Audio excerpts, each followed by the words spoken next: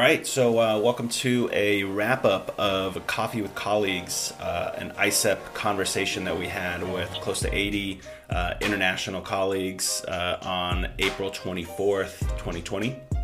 I'm here with Dr. Fiona Chambers and Louise McQuaig, and I'm just going to spin it off to Fiona here to start off and kind of, I guess, ask the question of what started this. How did you all come up with an idea of having this, and what was the purpose?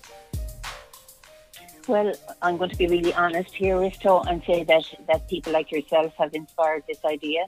And so the podcast you're doing, also the work that Jamie McMullen is doing, and other colleagues around the world. I know that ACHPER are thinking of something similar shortly.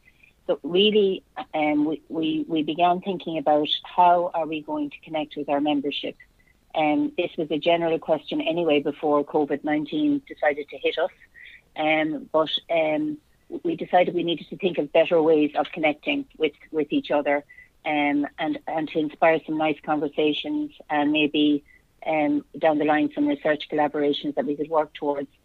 We're more and more seeing that the conference model is actually not the model that works in all cases. It's something that can be supplemented by other types of connection with our membership. And we have a very diverse, multi-generational membership. And really, certainly I felt that we're not serving them as well as we could. And the idea of ISF Connect came from that. Now, we would see that this is a monthly engagement, and that it will be inspired by what the membership want to talk about.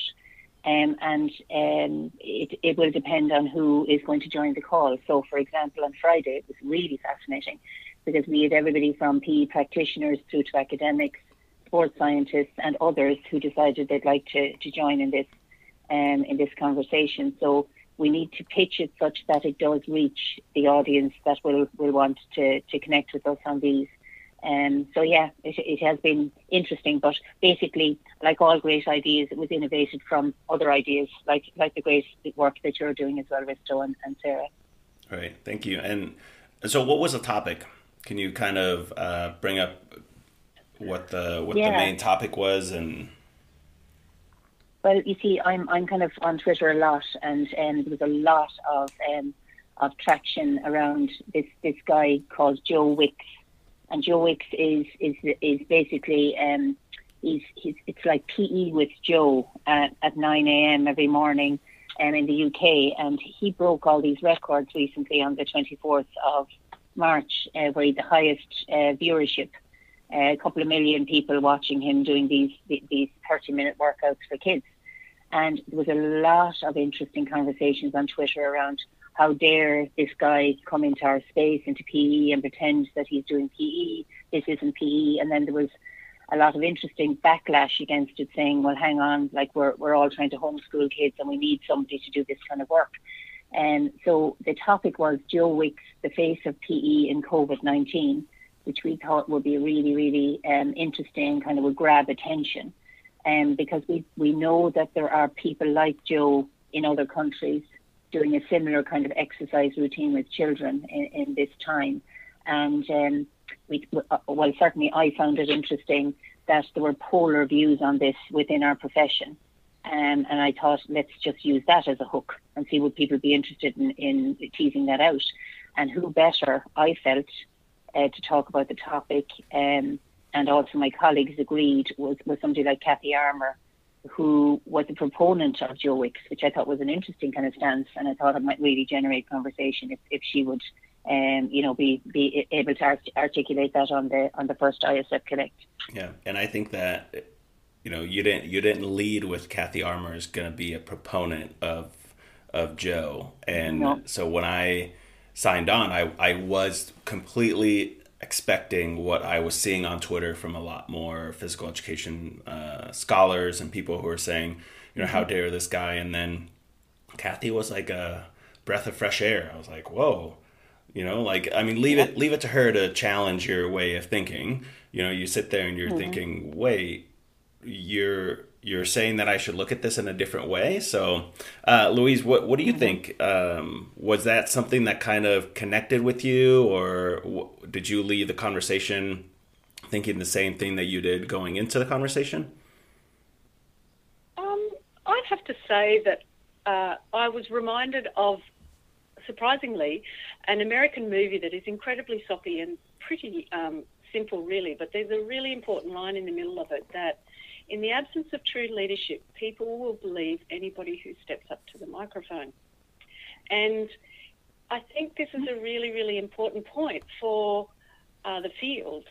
And Joe Wicks has stepped up to the microphone. And I was interested to hear the different perspectives that people had, and also Kathy's being involved. But it reminded me that historically, here we are again, fighting the same battle about what is the educative and special part of physical education that is differentiated in some way from what our sports scientist colleagues and our exercise physiologists and even the CrossFit trainer can offer. And in this particular situation, I totally understand how families and parents have turned to Joe Wicks, because really we have struggled as a community to articulate constantly what it is that is educative and perhaps belongs in a school setting as opposed to a gym setting about our particular field. And social media and COVID-19 response has just been like a blowtorch to reveal our vulnerabilities and some of the ways in which other organisations and individuals have been far more strategic, flexible, and have moved with the times. So I think there were so many lessons for us, Risto, and so wonderful to have such a global perspective and different ideas, raising, of course, some of the perennial issues about equity, about what does it mean to have this particular way of connecting with physical activity and physical education. What does it look like cross-culturally? So that was pretty special about being in a global hookup and to be able to think through some of those ideas.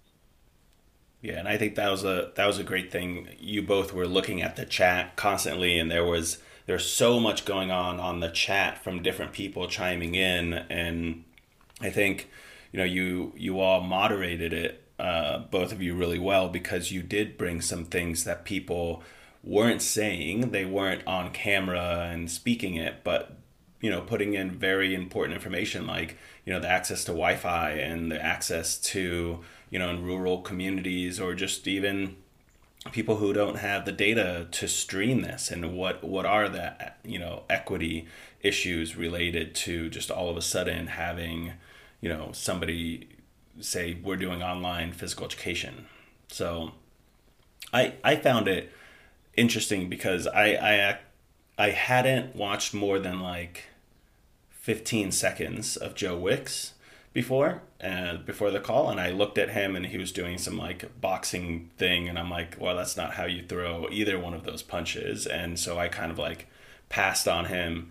And then last night I went through and watched a couple of the videos, and he's probably now 5 weeks in, he's a very engaging personality, and even last week he started adding quizzes about geography, about integrating different, in a very superficial way. It's not necessarily very educative, but in a superficial way, he is integrating academic content, building relationships however he can by doing some shout outs to kids all across the world.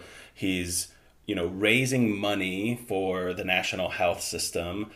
There are so many positives that he's doing, and I kind of, again, before I listened to the ASIP Connect, I was definitely not on that side. I still don't think that's physical education, but I do think that what Kathy talked about was, taking something from that and really taking it to the next level and forcing us to, reimagine what physical education is, and, just kind of take some lessons from there. So Fiona, what do you think? What was your big takeaway from the call? I did find it interesting, as I said a minute ago, the polar views, and this idea of almost we're quite precious about our subject area, and yet we're constantly in this debate. I mean, I don't think any other discipline is in this debate on a constant basis, like mathematicians or physicists or anybody else. But physical education is always catapulted into this kind of dilemma space in terms of what are we, what do we do, and in a time where, or in a discipline where you don't have those kind of parameters, anyone really can step in.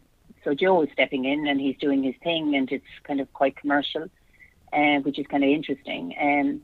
What's interesting in terms of some work that I'm doing with David Aldous and with Anna Bryant at the moment, we decided that we think that part of our issue with our subject area is that we don't have any threshold concepts. And that was something that Land and Meyer brought up a number of years ago in terms of this notion of this troublesome knowledge that every discipline has, and that once you traverse your liminal space and you develop your threshold concepts, then you're firmly you can firmly say that you're learned in that particular area. And for physical education, we don't appear to have those. And some of it relates back to this idea that Henry Franklin talked about, and it's the idea that we're a cross-discipline, but we're like an interdiscipline within cross-disciplines. So there are loads of different disciplines feeding into what we do. And Kretschmar talked about the idea of all of these disciplines standing along a river bank, and we're feeding into the river that is physical education. And with that kind of, I suppose, analogy, it points to the fact that there are lots of people owning this space, and they feel that they can do as Joe Wicks does, because he's a sports scientist, and jump in there and do what he does, and that he's a legitimate right to do that. And I think that until such time as we can claim, physical education itself can claim its own threshold concept, that no one else can claim, that we say, this is actually what we do, and then we're going to be in trouble. And we're shortly, we're writing a book currently for Routledge, myself and David and Anna, and that's going to be out in September. And we have worked with practitioners to identify these threshold concepts that I'm talking about to try and help us, so that maybe we start to move away from this constant debate around what is physical education, what do we offer to the educational space. Because until we do that, I think that we are going to constantly have this situation arising. Are you going to give us any teasers on what those threshold concepts are? Well, they're kind of they're kind of interesting at this point, right? So what we've said so far, based on all the work that the practitioners have done with us, we've talked about all of the I suppose the concepts that feed into the space, and we've knowledge mapped these concepts to higher threshold concepts. And one of them, which we believe that physical education can claim, is corporeal reflexivity. So we believe that is a really strong threshold concept that physical education on its own, in its own right, can absolutely claim. And we think that once we start to, like we've identified a number of others as well, but this will be one standout threshold concept that has a number of feeders into that.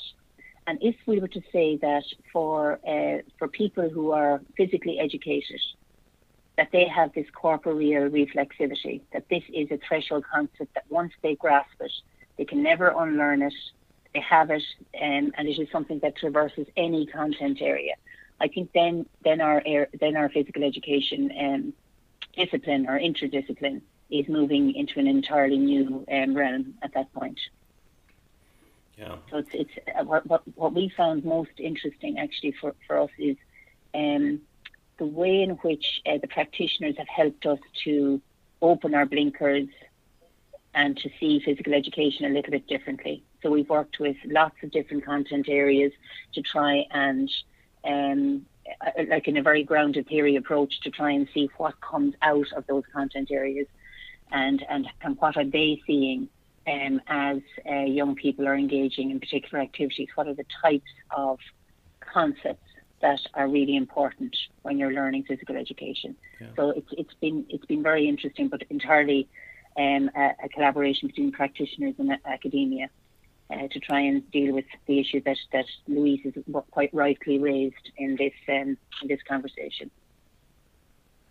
Yeah, and I think that you're right in the sense that we haven't defined what we hold as physical education in a sense. So anybody can jump in, and Joe Wicks did jump in with saying that he is the body coach, and he's basically said that this is physical education. But when the videos that I watched, and maybe he does something different, but I assume that he's doing the same thing every day, is that it's a high intensity interval training class.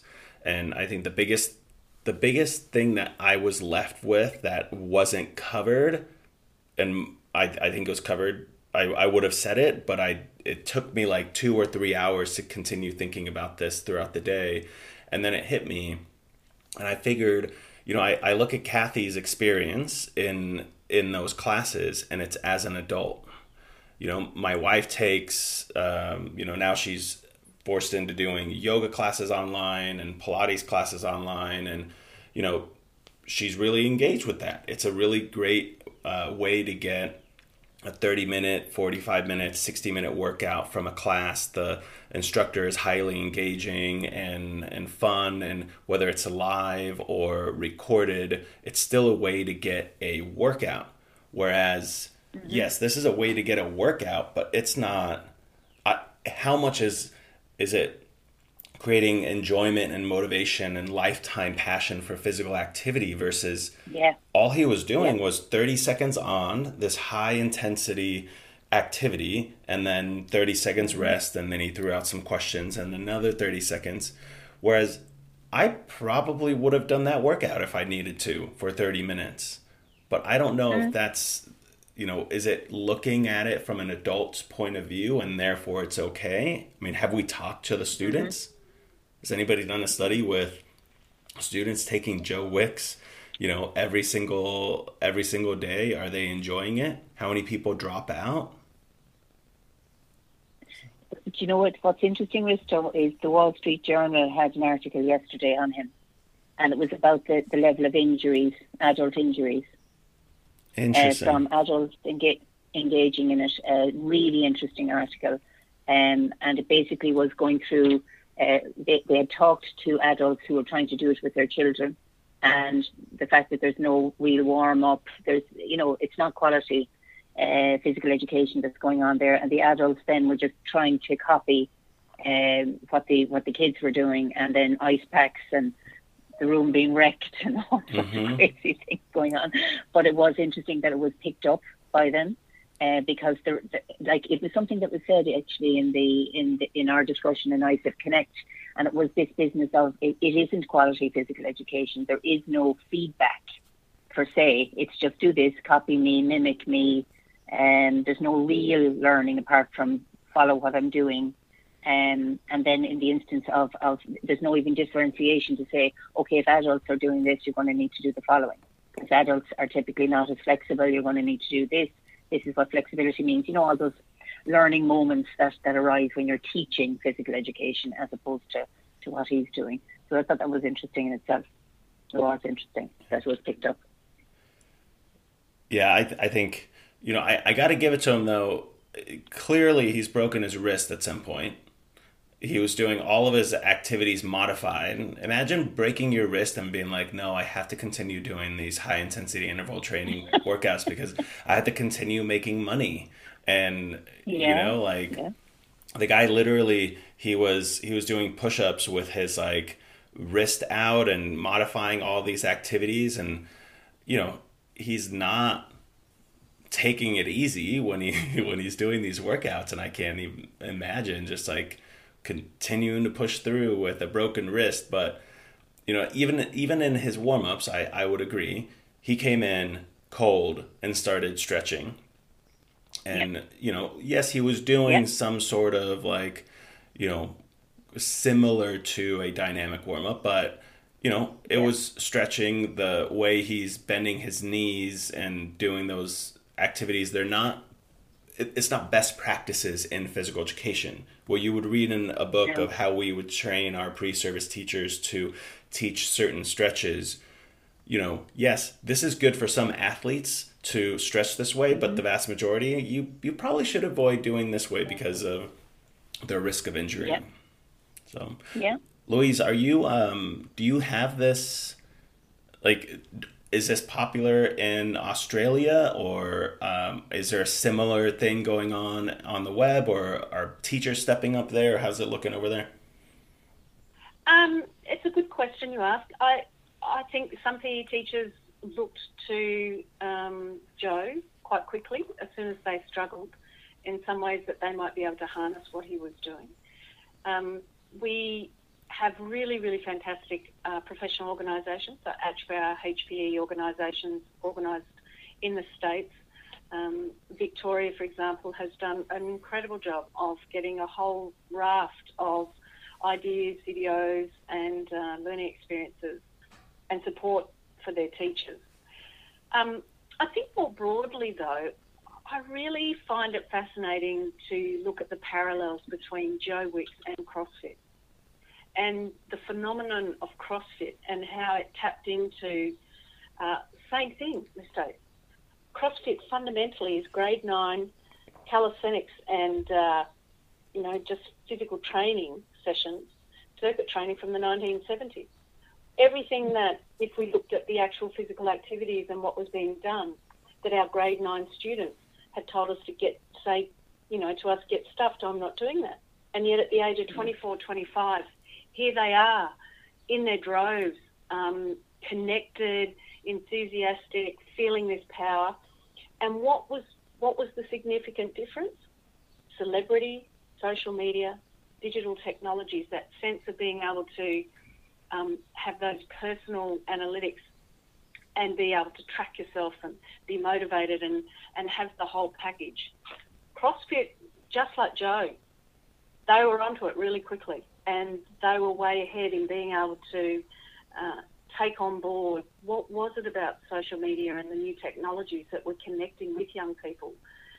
And I think I only have praise for folk like Vicky Goodyear who have embraced that space. But it does come back to Fiona's really important point, and what was delightful about the hookup the night was that there were many research projects going on in the chat space the whole way. People were opening new research questions and new explorations and asking really interesting questions, and people were connecting with those across the globe and going, yeah, that's a really interesting space to be exploring.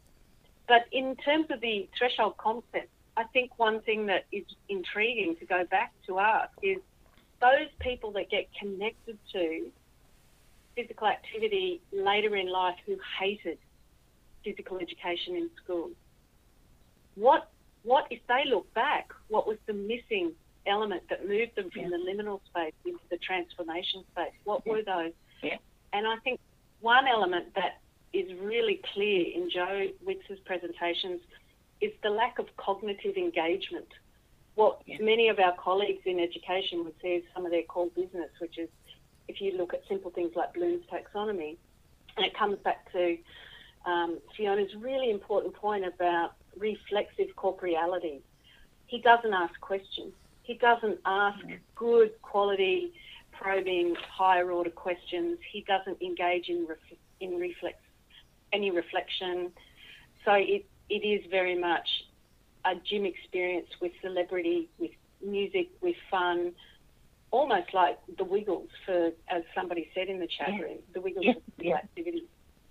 And so it provides us an opportunity, doesn't it, to come in now and say, this is Joe Wicks, but this is Joe Wicks with education at it, and to be able to engage with that. And the final thing that I would add is that when Doone McDonald was doing the Shape of Health and Physical Education for Australia paper, one of the points that she raised was looking at the futures literature. What would a school look like in the future? And futures come to us via COVID-19 in a very quick way. And what's ironic is that many people in my country now are itching and embracing to be out and being physically active.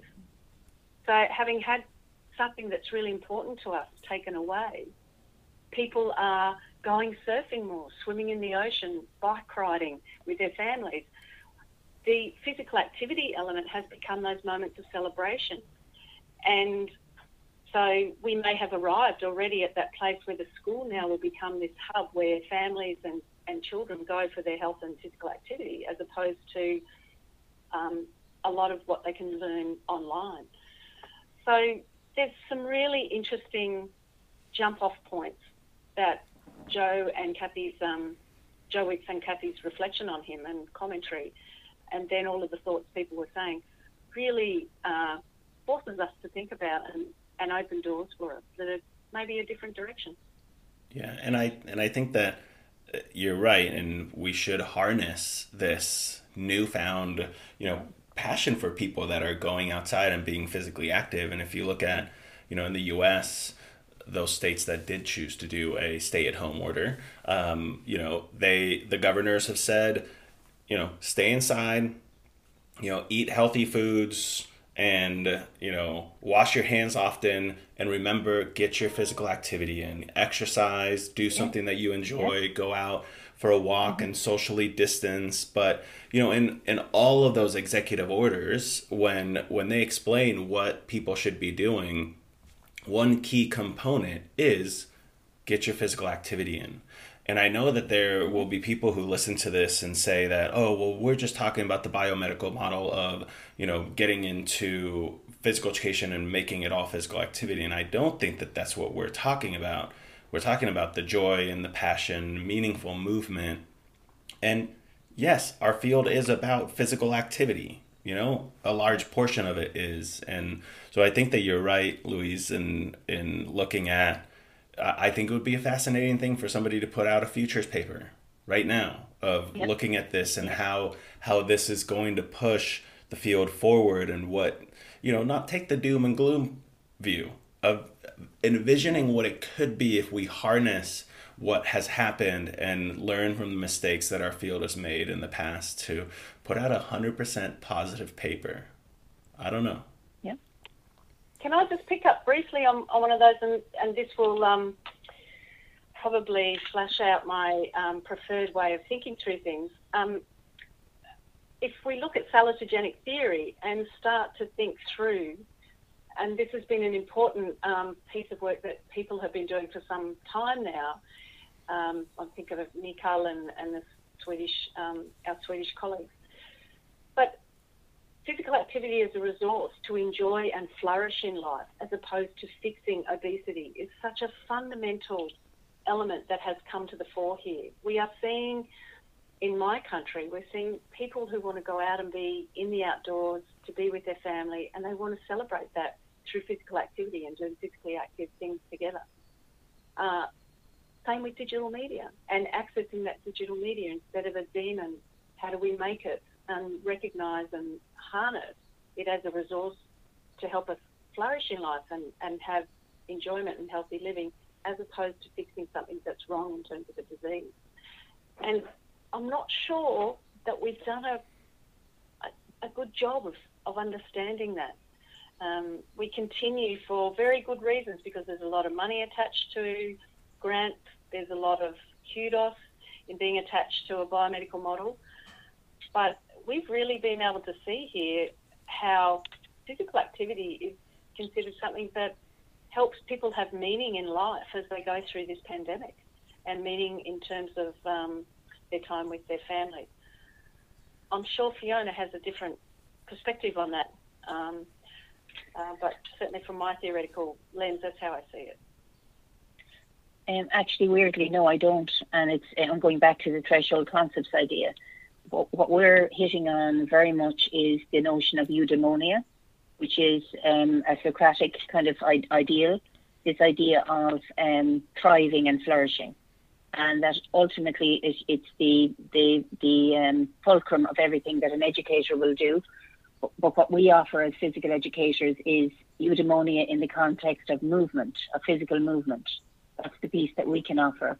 I think it's that's really what it's about. And if if we can educate young people to enjoy that, to feel that flow, to feel eudaimonia, and to, once you feel that once you have experienced that once, you want more of it. And I think that's the piece for us in terms of our own education, in physical education, that's actually missing.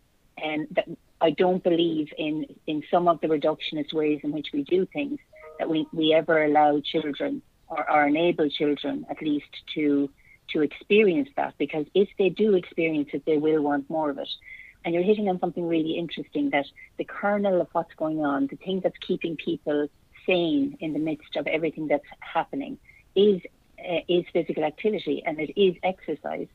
And it's really interesting that people are going back to that basic idea. Can you imagine what it would look like in the time of COVID-19 if all of the people of our age, of all the generations, had experienced that eudaimonic feeling in their physical education classes, what they might be doing? We can see them going for walks and doing various things, but I really feel the quality of what they would be doing now would be different, and their reason for doing it would be different. They would get why they need to do it. Another point that I wanted to just kind of raise with both of you is this idea of, yes, of course, we do need to have a futures paper, but I actually firmly believe that our profession needs to start doing things differently in terms of how we disseminate our ideas. If we do a paper, nobody will get to see that paper for at least a year. If we think of more agile ways of getting our ideas out that are still peer reviewed, I think we will be onto something. I've just been part of a European hackathon for the weekend. I was mentoring teams on that, and there was 23,000 people involved, and collectively we generated 1,700 projects in the time of COVID-19, and trying to attack the virus and what it's doing to our lives, and trying to make things better for citizens. And what was palpable during the weekend was how agile everybody was. There was different disciplines, different skill sets, different focus points, everybody moving very quickly to help and support as best they could to bring ideas to fruition within 72 hours. So I think we could learn from that in terms of how we can change physical education to make it more relevant, more meaningful, and to capitalise on people like the Joe Wicks of the world who are standing in our space and are standing at that microphone. We do really need to start thinking differently about how we engage with people as a profession and how we engage within our own community. I think we're following a model that is 19th century in terms of the conference model and in terms of how we publish. And I would like us to start thinking that we're not taking away from the rigor or how robust it is, far from it, but how we get the conversation going in different ways so that people know we're thinking and know that we're driving the profession forward. Otherwise, what will happen is we've had this conversation, and then in a year's time we've a futures paper. The future is moving every day. We're in the new future today and tomorrow and the next day. And in 365 days, it's going to look entirely different again. So my question basically would be, how can we become more agile as an academic community and as generally as a professional community? That'd be one burning question I'd have for all these amazing, this brain power that we have. How can we actually use this a little bit differently? Yeah. And I think, maybe we get people on a podcast and talk about these things. I don't know. Yeah. No, but I so. I have a colleague I'm working on a project with from data science. He's a computer scientist, and in his field, conference presentations and conference papers are huge. He goes in. It's a quick turnaround of a peer review. They go in, present at a conference. It's bigger than publishing a paper because they're getting their information out right away. And so once that is published in a conference presentation, people will publish that because that field moves so fast. So I think his vita is switched, that his conference presentations are higher because that's what is very important in this field. And there are certain conferences that if you get into, it's like publishing in a top high impact journal. And so I think that those are different ways to look at it. I think, there are some journals that, so let's look at predatory journals that are terrible for our field, but they can publish your paper within 4 weeks.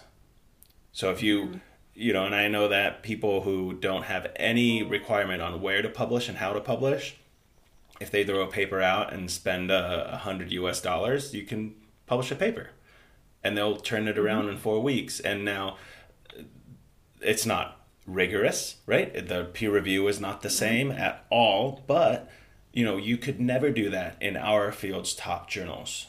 Publish a paper within 4 weeks. Yet, why not?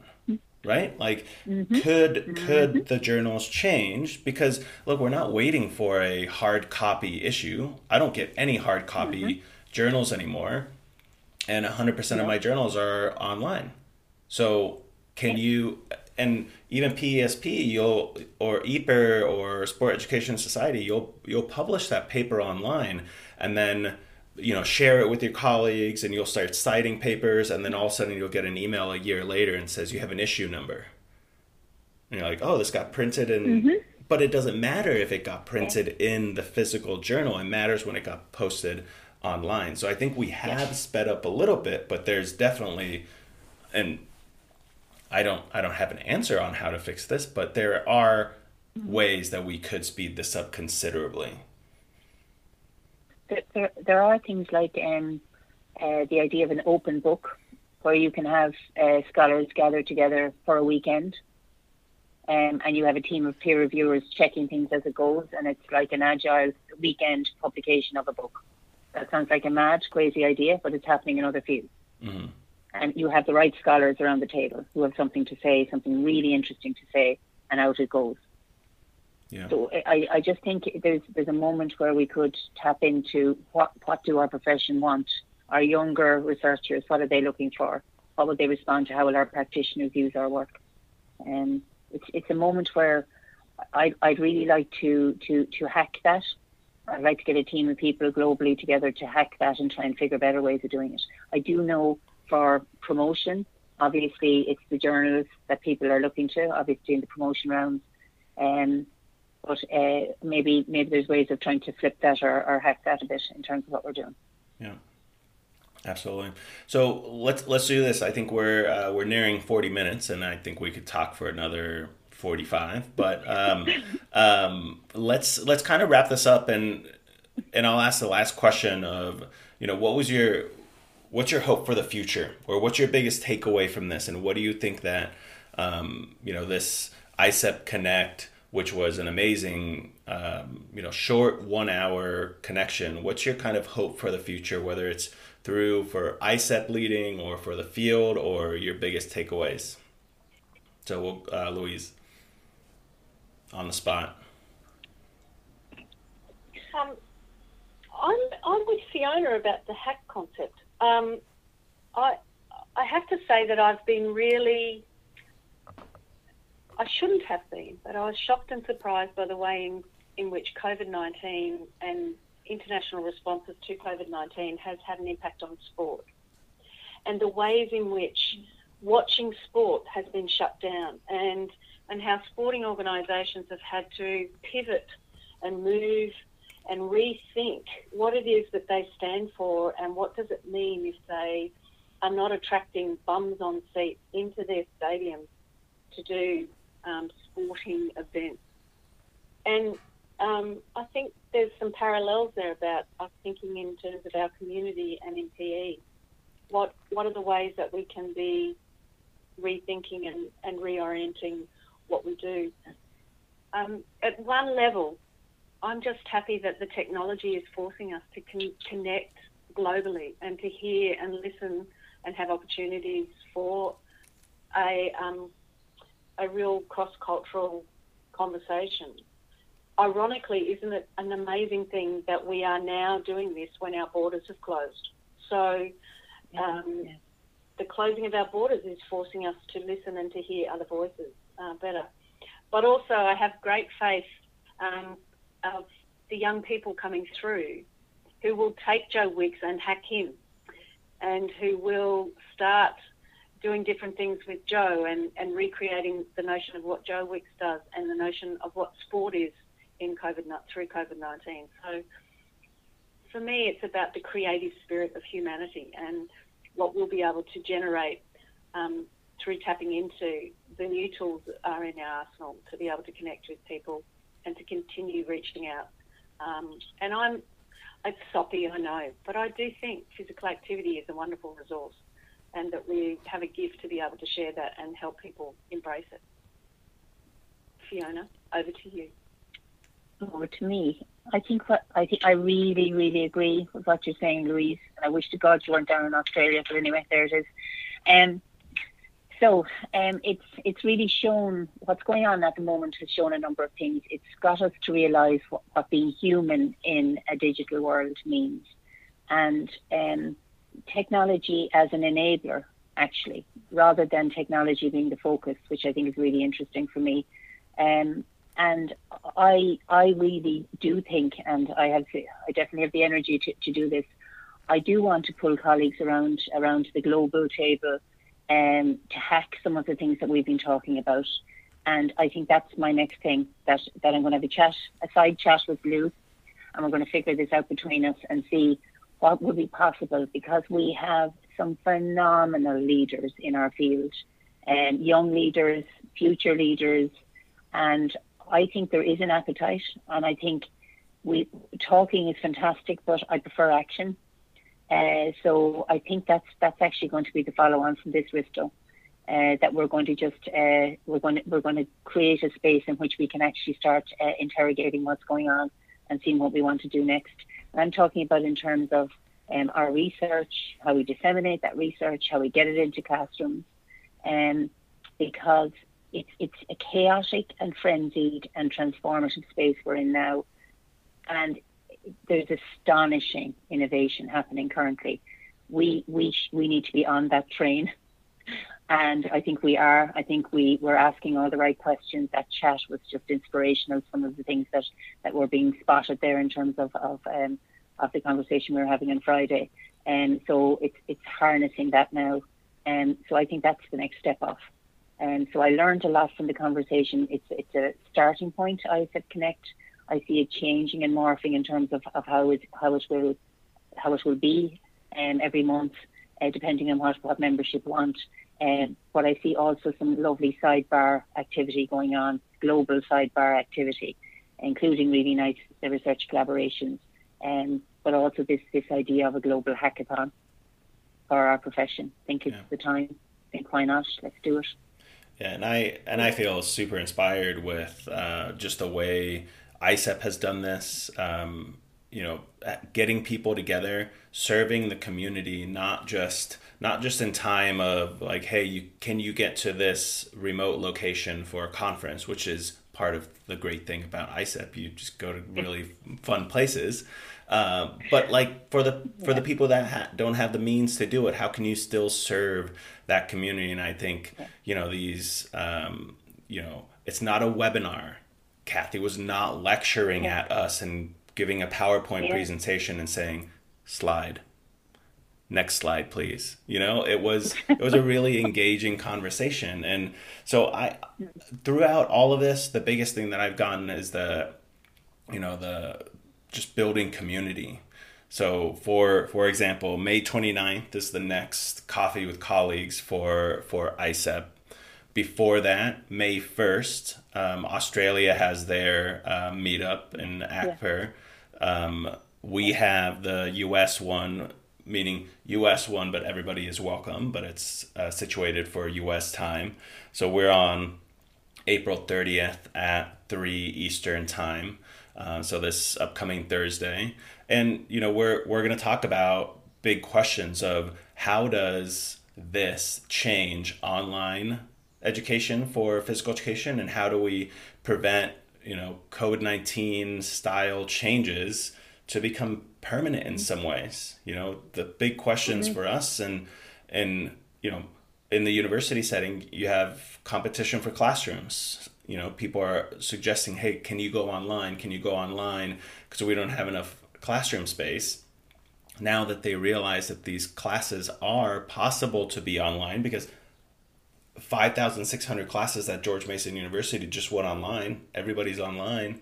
So how do we prevent us from being pushed in PEAT education online? And, we'll have Hal Lawson, Helena Bart on there, Jen Walton Facette, Michael Hemphill, that we're bringing in people to give us opinions. And I think that it's very similar to what ISEP is doing, is you're highlighting a scholar who has a different opinion and bringing those people in and facilitating conversation. So I think it's just a great way for us to all build community.